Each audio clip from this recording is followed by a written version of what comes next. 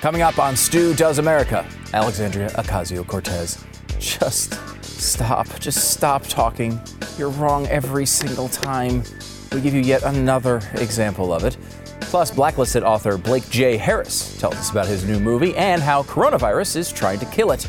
And what do you do when you lose your state election and you can't back up your voter suppression claims? Well, if you're Andrew Gillum, apparently you just do a ton of meth. Sounds pretty great. Now's a good time for you to put down your meth, though, and subscribe to Stu Does America. If your hands aren't shaking too badly, you can rate and review us, too, which is how other people can find the show, and they'll actually keep it on the air. Don't forget to hit that little bell on YouTube, because it's going to give you a heads up when we post a new video, and it triggers a tiny electric shock in my ankle bracelet, which is kind of fun. And for the ultimate platinum white glove experience, get a blazetv.com subscription. Do it. Just make sure to use the promo code STU, because that's how they know that you like this stupid show. Plus, you'll get $10 off. Guys, I don't want to speak too soon, but I think we might just survive this week. Let's celebrate. Pass the meth. Stu Does America. There's a terrible ailment threatening our nation that attacks the eyes, the ears, and the mind. It makes all of us poorer, dumber, and it makes us more likely to find the nearest interstate and lay down in the middle of it at night in dark, non-reflecting clothing. It's not COVID-19, it's AOC. Dr. Ocasio-Cortez has a well-rounded point to make about the COVID-19 crisis on Twitter. She tweets, "Want to know one of the major reasons why South Korea has had a stellar rapid response and quickly produced scaled up to 10K tests a day? They have single payer, Medicare for all system. We don't. Please remember why it's so important to fight for health care as a human right." Since so many seem to take AOC seriously and act as if she's not an elaborate experiment in performance art that is crazily spun out of control, let's take a look at her claim. It's one of our favorite things to do here, of course. You send us your annoying claim on social media, and we get antisocial. Attempting to highlight single-payer healthcare as a solution to the coronavirus situation is one of the 4 worst points ever made. At no point in this tweet does she come even close to anything that could be considered a rational thought. Everyone with the internet is now dumber for having read it. I award her no points, and may God have mercy on her soul. Let's start at the beginning. Where did COVID-19 come from? The left and the media have done a lot of work trying to intimidate people into silence about the country where it originated. In fact, I'll probably get canceled for mentioning it, so I'll allow some of my esteemed colleagues to lay it out for you. The Wuhan coronavirus has now surpassed the 2003 SARS outbreak. The first U.S. case of Chinese coronavirus was confirmed at one of her hospitals. Inside that building is the world's first lab-grown copy of the Wuhan coronavirus outside mainland China. The Chinese coronavirus death toll has jumped to at least 26 people. The death toll from the Wuhan coronavirus spiked today. The Chinese virus, the coronavirus that is worrying the whole world. This comes as the Chinese coronavirus death toll has jumped to at least 26 people and sickened at least 835 people. Got that? I heard a lot of racism there. I'm a little intimidated. Where did this come from? China. Guess who has single-payer health care? China. Technically, they have a single-payer system, but do allow for small private industry as well, which makes their communist government-provided healthcare system slightly more free market than the one AOC has actually proposed. Of course, despite the claims of xenophobia or racism, literally no one on planet Earth blames the Chinese people for the virus. That would be insane. Or most doctors, they don't blame them either. The Chinese government is another story. When the virus was actually discovered, the government censored the information and punished the doctor who found it. More than 3 weeks before it was publicly disclosed, he told other doctors to be careful and try to avoid infection in a group chat. Quote, 4 days later, he was summoned by the Public Security Bureau, where he was told to sign a letter. In the letter, he was accused of making false comments that had severely disturbed the social order. So warm, that government. A couple of months later, the virus was raging through China, and the doctor was dead, reportedly from infection of COVID-19. Or a bullet to the head when no one was looking. One of the two, I'm not sure exactly. When you have a healthcare system controlled by the government, the government controls the healthcare system. And when you have a bad guy running the place, or just kind of have a large list of terrible priorities implemented from above, the state winds up being protected at all costs.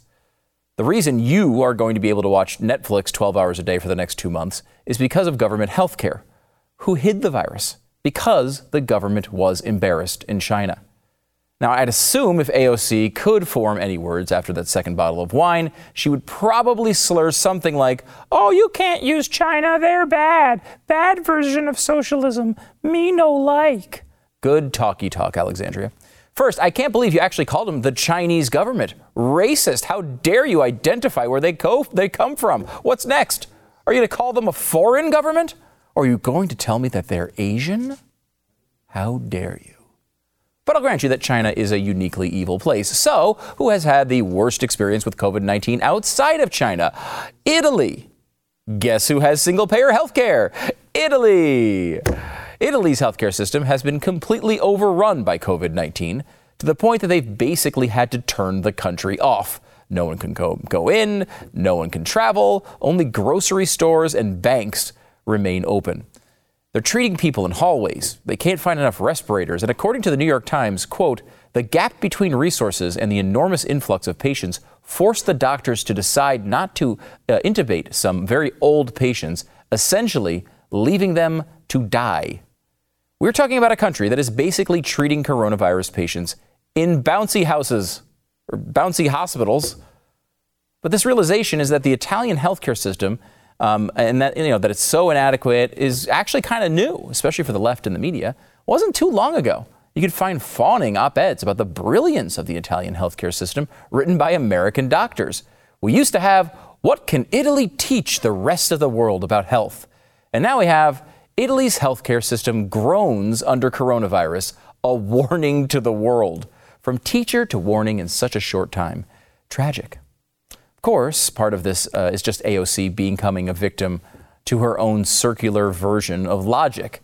She's able to pick up the puzzle pieces, but she can't always figure out how to put them together, For example, we all know the coronavirus problem is just at the beginning here in the United States, but this has been a giant problem all over the rest of the world. So how does that work with this constant AOC talking point? I blame us. I blame this body. Because every single developed country in the world guarantees healthcare as a right except us, except the United States, because we can't get it together. You almost feel bad for her. I mean, it's weird how almost all other countries have universal healthcare, but almost all of them have had massive problems with COVID-19. But I can't wait to catch up to the rest of the world on that one. It's going to be exciting. Let's get to the specific country, however. She mentioned in her tweet, South Korea. Have they done a better job at testing than we have? Yeah, pretty much. Honestly, not too long ago, South Korea was testing at a rate of 3,692 people per million. The U.S. was testing at 5 per million. Not 500, but 5. Our rates are improving dramatically now, but South Korea has been testing at a rate 738 times ours, and that's what experts call suboptimal. But when faced with a fact such as this, one approach for AOC to consider in the future would be asking why that is. Why are our rates so low? The development of our test got caught up in all sorts of bureaucracy. You see, while we don't have a single-payer system in the United States, many aspects of the CDC operate like a single-payer program. They get their money from government, just like if they were a single-payer program. And just like a single-payer program, they set up so many rules and standards and regulations that even patients that doctors wanted to test would be rejected. Here's Dr. Todd Island. He's an infectious disease specialist with ABC News, laying out the details. The CDC has changed its guidance from a more narrow criteria where you were testing the sicker patients who didn't have the flu and didn't have the other respiratory viruses, and also those contact tracing, meaning if you were exposed to someone with confirmed COVID-19 and then developed symptoms, those were the individuals that the state would say, okay, send us their tests. But most people that we wanted testing on did not fall into those categories, and they could not accept these tests. Got it? They're only testing an incredibly narrow subsection of suspected cases, along, of course, with anyone on the Utah Jazz, apparently. So we know testing wasn't going very well until very recently. So what happened very recently? Okay, so there's no question that still the demand for testing far exceeds the lab's capacity to test. But there is a silver lining. Up until a few days ago, the state labs were the only labs that could test. And what's happening now is that the private sector has gotten involved. Oh, the private sector. I've heard of them. It's so strange how that happens. But as AOC might say if she was here and could speak coherently through the Chardonnay, but what about South Korea? Good question. And have another carafe. Why did South Korea do so much better? Because unlike us, they embraced their private sector very early, and that is how they were able to get testing set up quickly and make it widely available. They have now tested over 222,000 people. And while the problem has been significant, they have been able to bend the curve the right way. They also use levels of surveillance that would be completely unconstitutional here, along with a very tight border policy that would have AOC crying concentration camps to any camera available. If AOC were here, she'd likely point out that, see, single payer health care make good decision, or something like that. I wouldn't be able to understand necessarily through the wine breath. Then she'd belch up some rosé. It's not to say that government health care can't make a good decision. It's just in this case, their good decision was not to use government. In other words, every part of AOC's tweet was incredibly stupid, just like every other thought she has ever had. Remember, kids, alcohol kills brain cells. Stu Does America.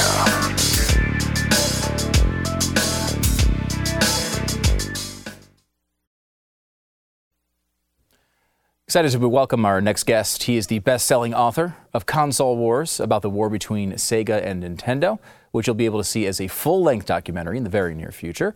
Also now out in paperback is Blake's newest book about the virtual reality industry, The History of the Future. And I can exclusively reveal tonight that due to the coronavirus, Blake's next book will be The Future Has No Future. Blake, it's Blake Harris, and welcome to the program. How's it going, man? I love that cover. That's great. It's good. It's as good as it can be. I don't know if the audience knows, but I was supposed to be there in person. Not only that, but my feature film that you just mentioned, Console Wars, the documentary, was supposed to premiere at South by this week, and you were going to come. I was very excited to see you in person and show off this thing I've spent the past year on. But here we are. So I'm good. I'm as good as I can be. I'm feeling healthy. But it's a very weird time to be alive. It is a weird time. It's been a weird week. I almost can't even believe we actually made it to the end of it. Let's go back here for a minute, because you're right. You're supposed to be here. You're supposed to be sitting in this chair instead of just a TV with a random disjointed body. And you're supposed to be here. You have South by Southwest, which is a gigantic festival. If you don't know what it is, it's this big arts festival, technology, all sorts of really cool stuff. And you're going to do, this is your directorial debut. It's your first book turning into a movie. This is a huge moment for you. And then what happens? Do you get a call? Do you get a text? What happens? I definitely feel a little bit like what I've spent the past year of my life on, between doing all these edits for the History of the Future, which we'll get into, and the working every day on the Console Wars doc, that like in one fell swoop, this thing I've been looking forward to came to an end. But I guess what happened was I usually keep my phone on like most people, and I'm annoying during meetings and lunches and all that. But I turned it off for an hour and a half last Friday, exactly a week ago. And I was having lunch with a friend. I turned it on. I had 23 messages. So somewhere along the way, I realized that this thing had been canceled. And I guess, it stinks. It was probably the right decision to make, though. And then I was just reflecting with that friend that we were texting beforehand, like 10 minutes ago, saying, I can't believe that was just a week ago. Because at the time, I was kind of being a little whiny, a little bummed that my directorial debut was not going to happen. And then all of a sudden, like 3 days later, the NBA season's canceled, and NCAA tournament's canceled, and there's travel bans. And I'm like, all right. At least, as I told my agent, at least I have a great book and a great movie, and at some point in the future, there'll be, that will come out in a big way. But who would have saw this coming? I know it's weird. It kind of went from because we had a couple of events coming up as well, and it went from, I don't know, they would never cancel that, to, obviously they canceled that. So fast, and it all seems so obvious now that all these things should be canceled. It's a weird thing. I've never experienced anything like the last couple of weeks. Yeah, I completely agree. And I'm someone who I try to never leave my apartment. I'm like already doing the coronavirus protocol all the time. I stay in here and write my book. But like even for me, it's kind of weird. And it's definitely, I live in New York, and I was in Manhattan 2 days ago. Well, maybe I shouldn't have been, but like it's just dead there in the city that never sleeps, but people are at least napping. It's a weird time, but I guess, I always try to look on the bright side of things. It's a time to reflect on the past year for me, and a time to spend more time with your loved ones. I mean, my wife's going to be working from home, so at least we'll get to spend some time together. That's cool. Well, we're gonna have to send you one of our T-shirts that just say, "Sorry, can't make it, self-quarantined." I think it would be something that you might like in your normal everyday life. We have your book, because it's funny, because we go back a long way now. I mean, you were back on The Wonderful World of Stu, one of the first seasons about your book Console Wars, which is a story. It's a fascinating story, and it's about kind of the battle between Sega and Nintendo. This is a battle that was very key to my life growing up, as I played both of those. Basically constantly. I played a lot of video games back in the day.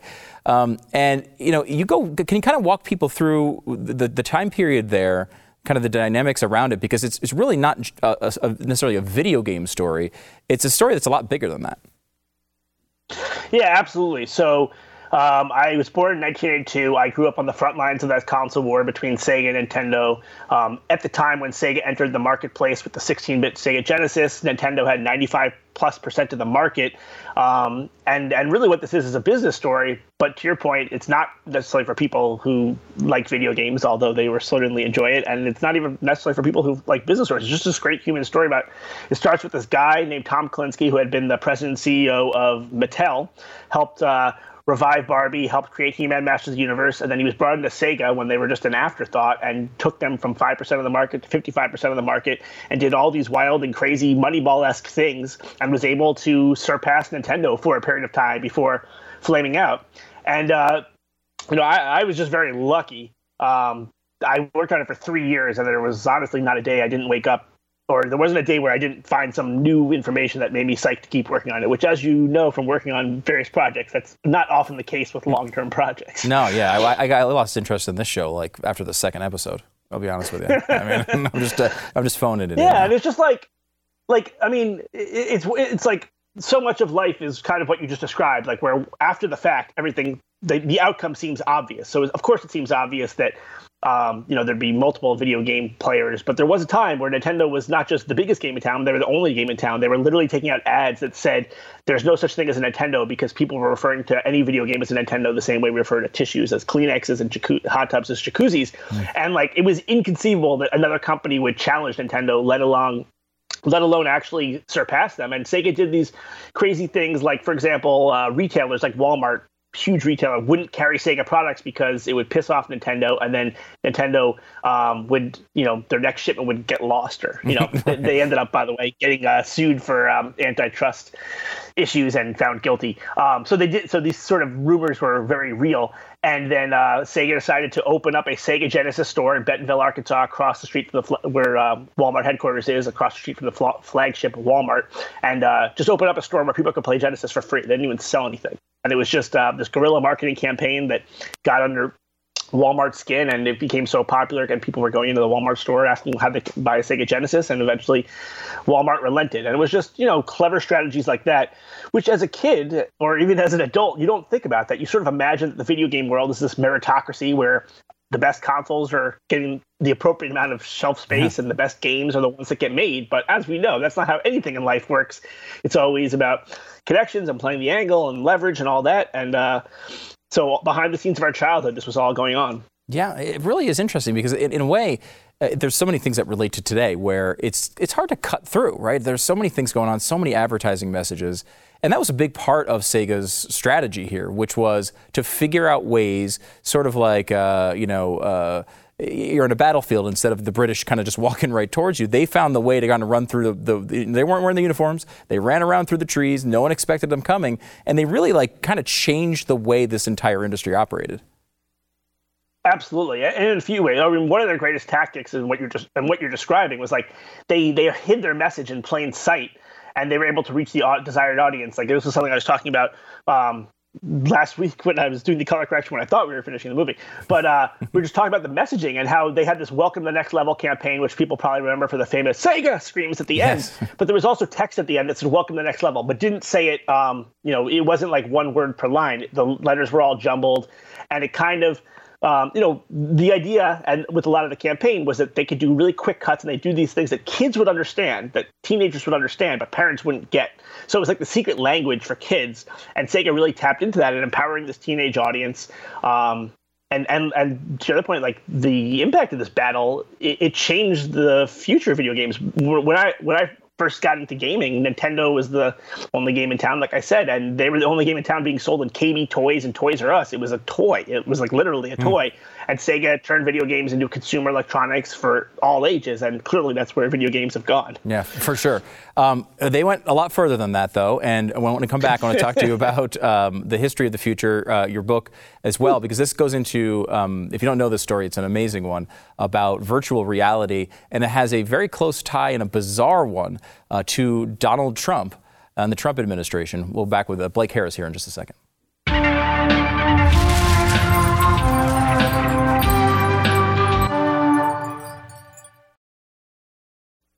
Talking to Blake Harris. He is the author of Console Wars, and the movie will be coming out soon, as well as The History of the Future, Oculus, Facebook, and the revolution that swept virtual reality. A fascinating story. The same thing, we talked about with Console Wars. It's a great just business story and an interesting sort of rise up from, pulling yourself up by your bootstraps, right?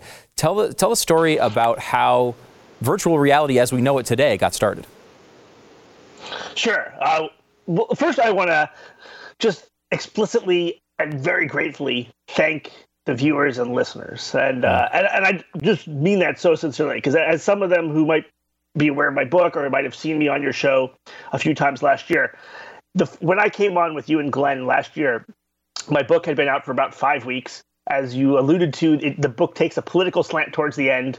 The main character is revealed to be a Trump supporter, like, half of America. But that was unacceptable in Silicon Valley. He got fired. We'll get into all of that. But I myself am a liberal. I don't like Donald Trump, but I reported honestly on what happened. And my book had been out for 5 weeks. Not a single place had reported on it, reviewed it. After hundreds had reviewed my first book and most liked it. And the book was just sort of dying. And after coming on the show and you guys just really taking an interest in it and asking the viewers to consider it, it went up to number 2 on Amazon, at least in the U.S. And, that's higher than anything I'll ever write will go. And not only was that fulfilling and satisfying, and again, I'm grateful for that, but this new edition of the paperback has 70 more pages, and that's because there was still more I want to report on, and the publisher certainly wouldn't have allowed me to do so if the book hadn't done so well. And that is very directly a result of your awesome listeners, fans, viewers. So I'm not worthy. Thank you very much. I had to get that out of the way because it needed to be said, and I'll never forget that. And if you ever need a favor, or Glenn ever needs a favor, you know where to find me. Oh, that's very cool. But I mean, you really did a lot of work, and you did something that is not common. I mean, you were willing to kind of go where the story was and be honest about it and tell the truth, even if it was going to sink your book. I don't know that you thought about that at the time as much, but I mean, if it was going to make a difference, you decided to just go ahead with it anyway and tell the story the way it was. Kind of walk people through the background if they haven't seen you on before. I mean, it's just it just seems so crazy to me. It's like, you're at a crosswalk and then the white sign says walk and you walk, and it's like, oh my God, you did the right thing. Like, of course, if you're a journalist and you're writing a story, of course you follow the story and tell the truth. That should not be like a remarkable thing. That should be like what we all do. But yeah, so like the Sega story, this was an incredible underdog, rags to riches story. This one starts in 2012 with Palmer Luckey, this brilliant, eccentric, entrepreneur, video game player, dreamer who wants to create a cheap virtual reality headset because he can't afford one because at age 19 in 2012, he's living in a trailer in Long Beach, California.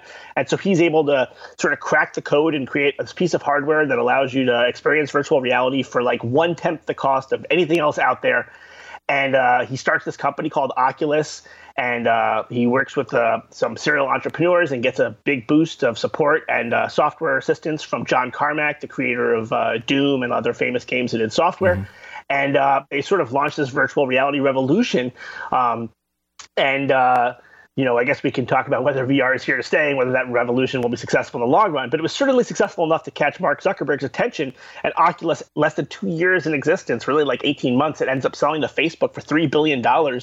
And the story sort of at first takes a turn just from going from this rah-rah rags to riches startup to sort of becoming the man and, sort of being at a company like Facebook. And then, like I mentioned earlier, it was revealed that Palmer Luckey, this eccentric dreamer, brilliant guy, the founder of the company, the face of the company, is revealed to be a Trump supporter.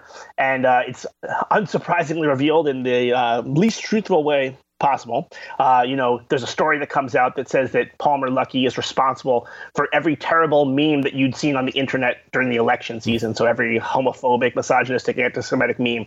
Palmer Luckey is responsible, the ultimate scapegoat. Of course, in the end, he was responsible for nothing. None of these articles that even claim that showed a meme because there wasn't any. But that didn't stop people from running with the story. And just like a perverse game of telephone within hours, the Daily Beast's erroneous report became just the gospel. And I still find it funny that I'll talk to reporters, the few that still are willing to talk to me. And I'll say, like, did you read the book? Here's the evidence.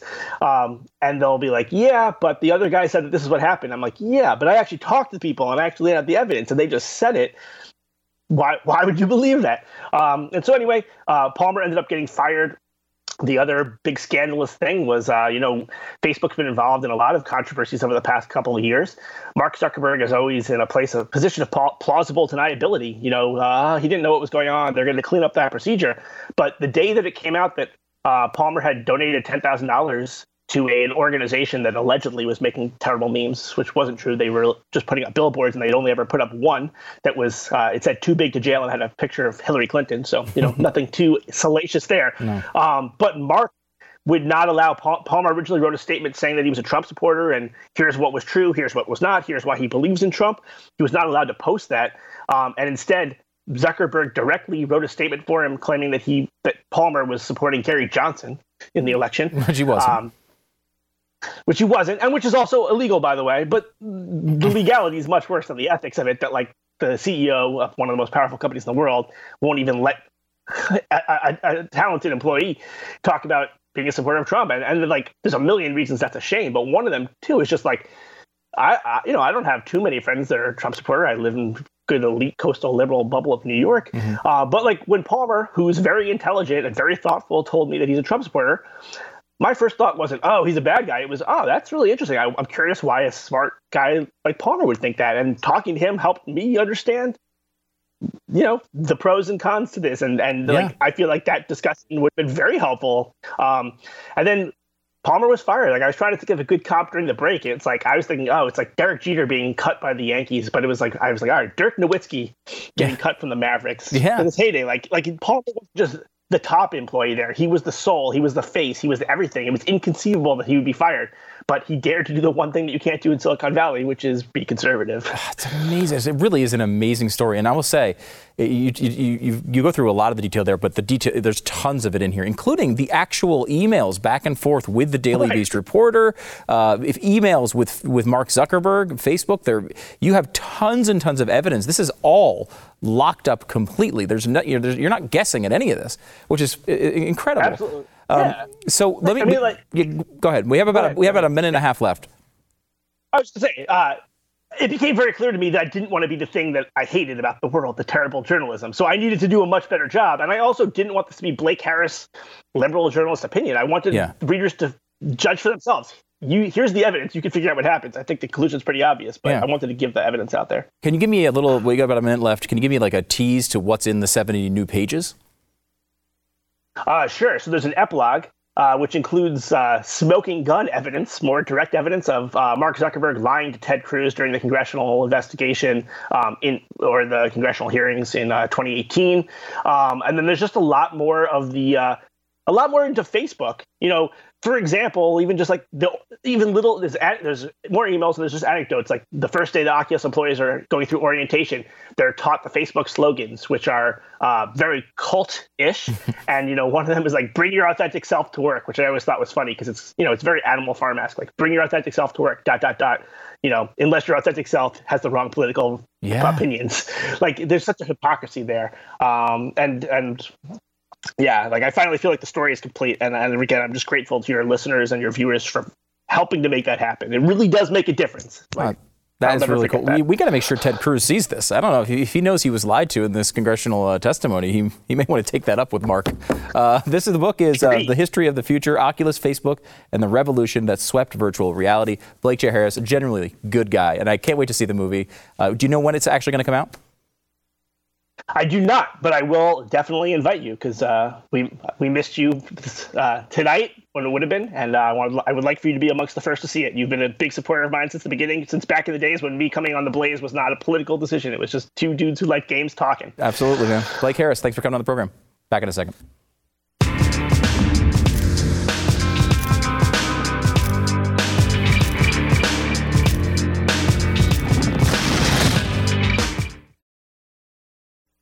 I think every day we're just going to have a nice long list of cancellations from coronavirus, like we're announcing school closings on a snowy day up north. Remember listening to those? If you've lived up north, you listen to the radio stations and they would be like, Clinton schools are canceled, and Madison schools are on an hour delay, and Westbrook schools are on 2-hour delay.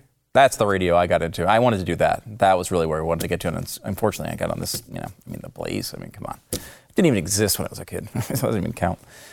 Louisiana is the first state to postpone their coming election over coronavirus fears. That is something I think you'll see repeated. They're not going to be the only one, I don't think, unless this turns around in a way that is not expected by experts. It's possible, though, I guess. But it's just going to be kind of weird to go vote. I think they keep saying, don't go into big crowds, whatever you do, but go ahead, get in a little tiny booth right after someone else does and touches all the buttons. That'll work out well. Let's all get into the tiniest cramped area we can and all put our hands on the same thing over and over again. That sounds like a good idea. I feel like they're probably going to delay more of these things. I know my kids' school they had spring break, which everybody in Texas kind of goes to spring break on the same week. So they've extended it another week, basically. That's kind of what you're going to see, I think, around the country. Ohio canceled all their schools for, I think, 3 weeks. This is going to be a weird next couple of months. We're going to try to be on the air every single day, unless I oversleep or something. But we're trying to be on the air every single day to make sure that we can give you all the updates and whatever is important. And then, look, the radio show will do all that. Glenn will do that for you. All these other shows will do that. We're going to at least try to give you a moment to laugh during the day because you're going to have a lot of TV to watch or a lot of podcasts to listen to. So we might as well at least give you something fun, hopefully at some point, while we're giving you all the news. We were interested to see how MSNBC was treating coronavirus, and they had a very interesting opinion as to what the end result of the virus would be.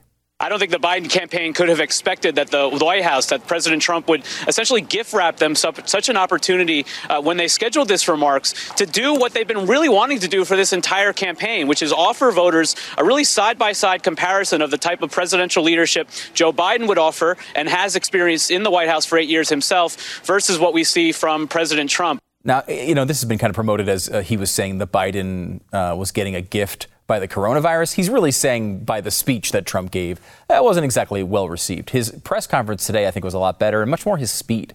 They keep sticking him in the Oval Office. It's just not his game, Everyone's got things they can do.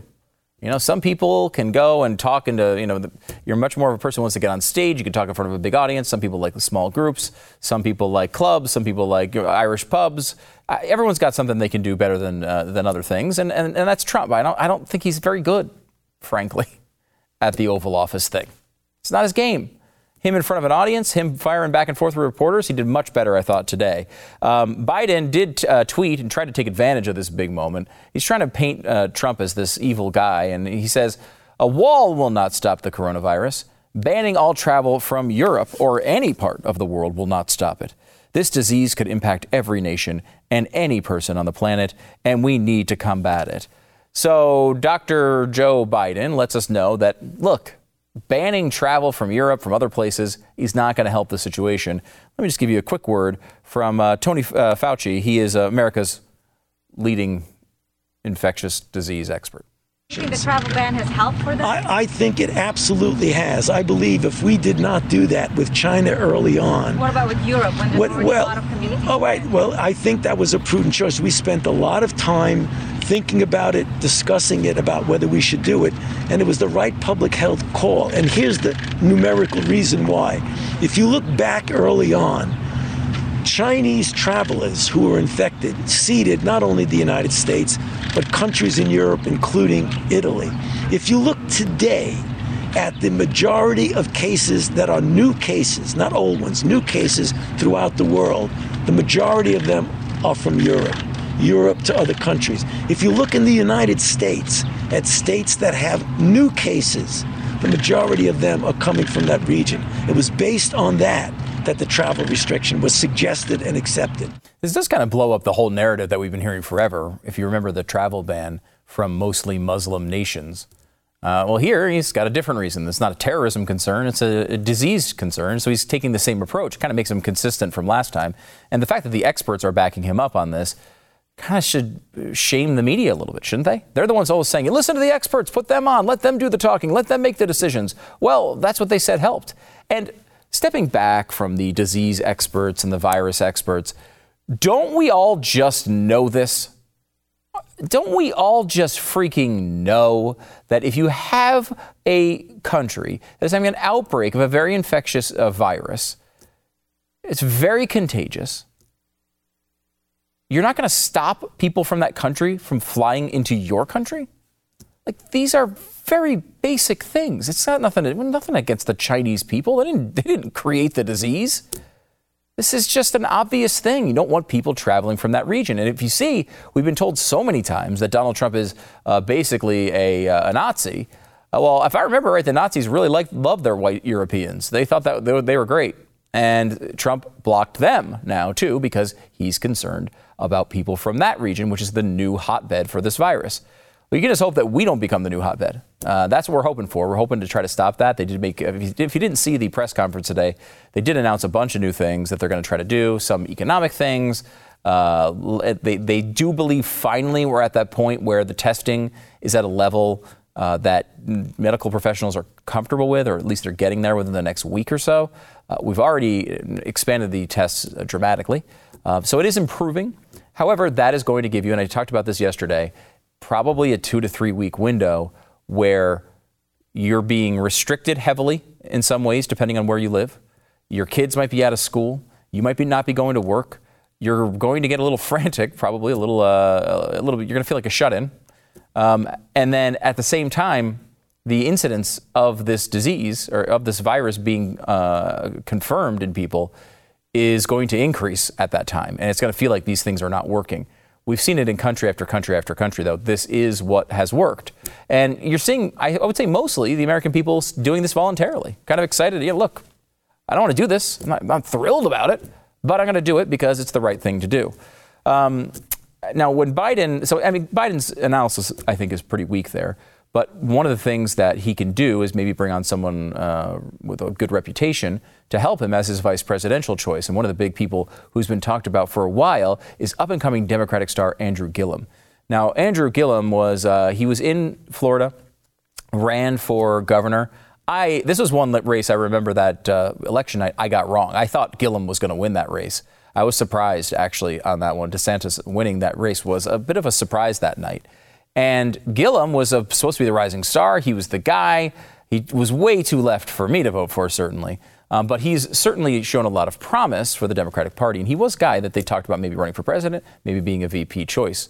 Minor issue with that came from last night. A man named Aldo Mejas, 56 years old. He had booked a room for the night at a hotel, and he met another man, Travis Dyson, 30, there. Now, they don't actually state that they came together. Mejas told officers he had booked a room for the night and had met Dyson later in the day. Okay. Mejas said he got to the hotel shortly after 11 and found Dyson and Gillum inside the room under the influence of an unknown substance. Now, if I'm reading into this a little bit, it seems like maybe Guy 1 got the hotel, left for some reason, met Guy 2, brought Guy 2 back to the hotel, left again, and then Andrew Gillum just kind of comes in. And I mean, I don't know the whole situation, but that doesn't seem like the right thing to do. I mean, it seems like he's stepping in on something there. I'm just saying. Dyson appeared at the hotel room, he opened the door. So Guy 2 opens the door for Guy 1. And then he promptly collapsed on the bed. Gillum, the rising star of the Democratic Party, was vomiting in the bathroom. Mejas, Guy 1 and Guy 2 were having issues. Guy 2 was having trouble breathing. He started vomiting. They called 911. They started CPR. Officials tried to speak to Gillum, but he was too inebriated to respond. Gillum has an excuse for this, of course. He said, "I was in Miami last night for a wedding celebration when first responders were called to assist one of my friends. While I had too much to drink, I want to be clear, I've never used methamphetamines." They did find some methamphetamines in the room. Probably not as much of a rising star in the Democratic Party as he used to be. Minor issue there. But there is one star who is always a rising star in the Democratic Party. And since we've kind of have a AOC theme tonight, let's give you an update. Hey, what do you say? How is Alexandria a victim today? Yes, Alexandria Ocasio-Cortez, always a victim. Everyone in the squad is always a victim of something. You might think their defining characteristic is socialism or just really being annoying, but no, it's the fact that they can always find a way to make themselves into a victim, including in a recent election where Bernie Sanders lost. Watch. So how can you say the progressive position is still prevailing nationwide when Joe Biden is winning so much? Well, I think one thing that isn't being talked about is the rampant voter suppression in this country. Right there in Ann Arbor, where we had that rally, those kids were waiting 3 hours in line to vote in Michigan. And so when we talk about who's turning out and who's not turning out, we absolutely... So just to be clear, you're saying that you think voters didn't get to vote that wanted to vote in Michigan? Absolutely. You know, obviously there's also more that we need to do in terms of turning out youth voters. We need to make sure that we're inspiring young people to turn out. But when you do turn out, you should not be waiting 3, 4, 7 hours in order to vote. 3, 4, 7. Who knows? You don't want to wait that many hours. 5 or 6 is fine, but 3, 4, 7, don't do that. Interesting thing about that is usually the left is telling us that the black vote is being suppressed. So they always say over and over and over again, the black vote's being suppressed, the black vote's being suppressed. Well, the black vote is the reason why Joe Biden is winning. He's killing everybody with the black vote. And the younger vote is the ones that weren't showing up. But now they're the ones that are being suppressed because in this particular circumstance, that's what makes Alexandria feel like a victim. So that's what she does. She always finds her way to be the one who the man is coming after, even when the man she's defending is a 78-year-old guy from Vermont. So there you go. That's how Alexandria, of course, was a victim today. Hey, what do you say? How is Alexandria a victim today?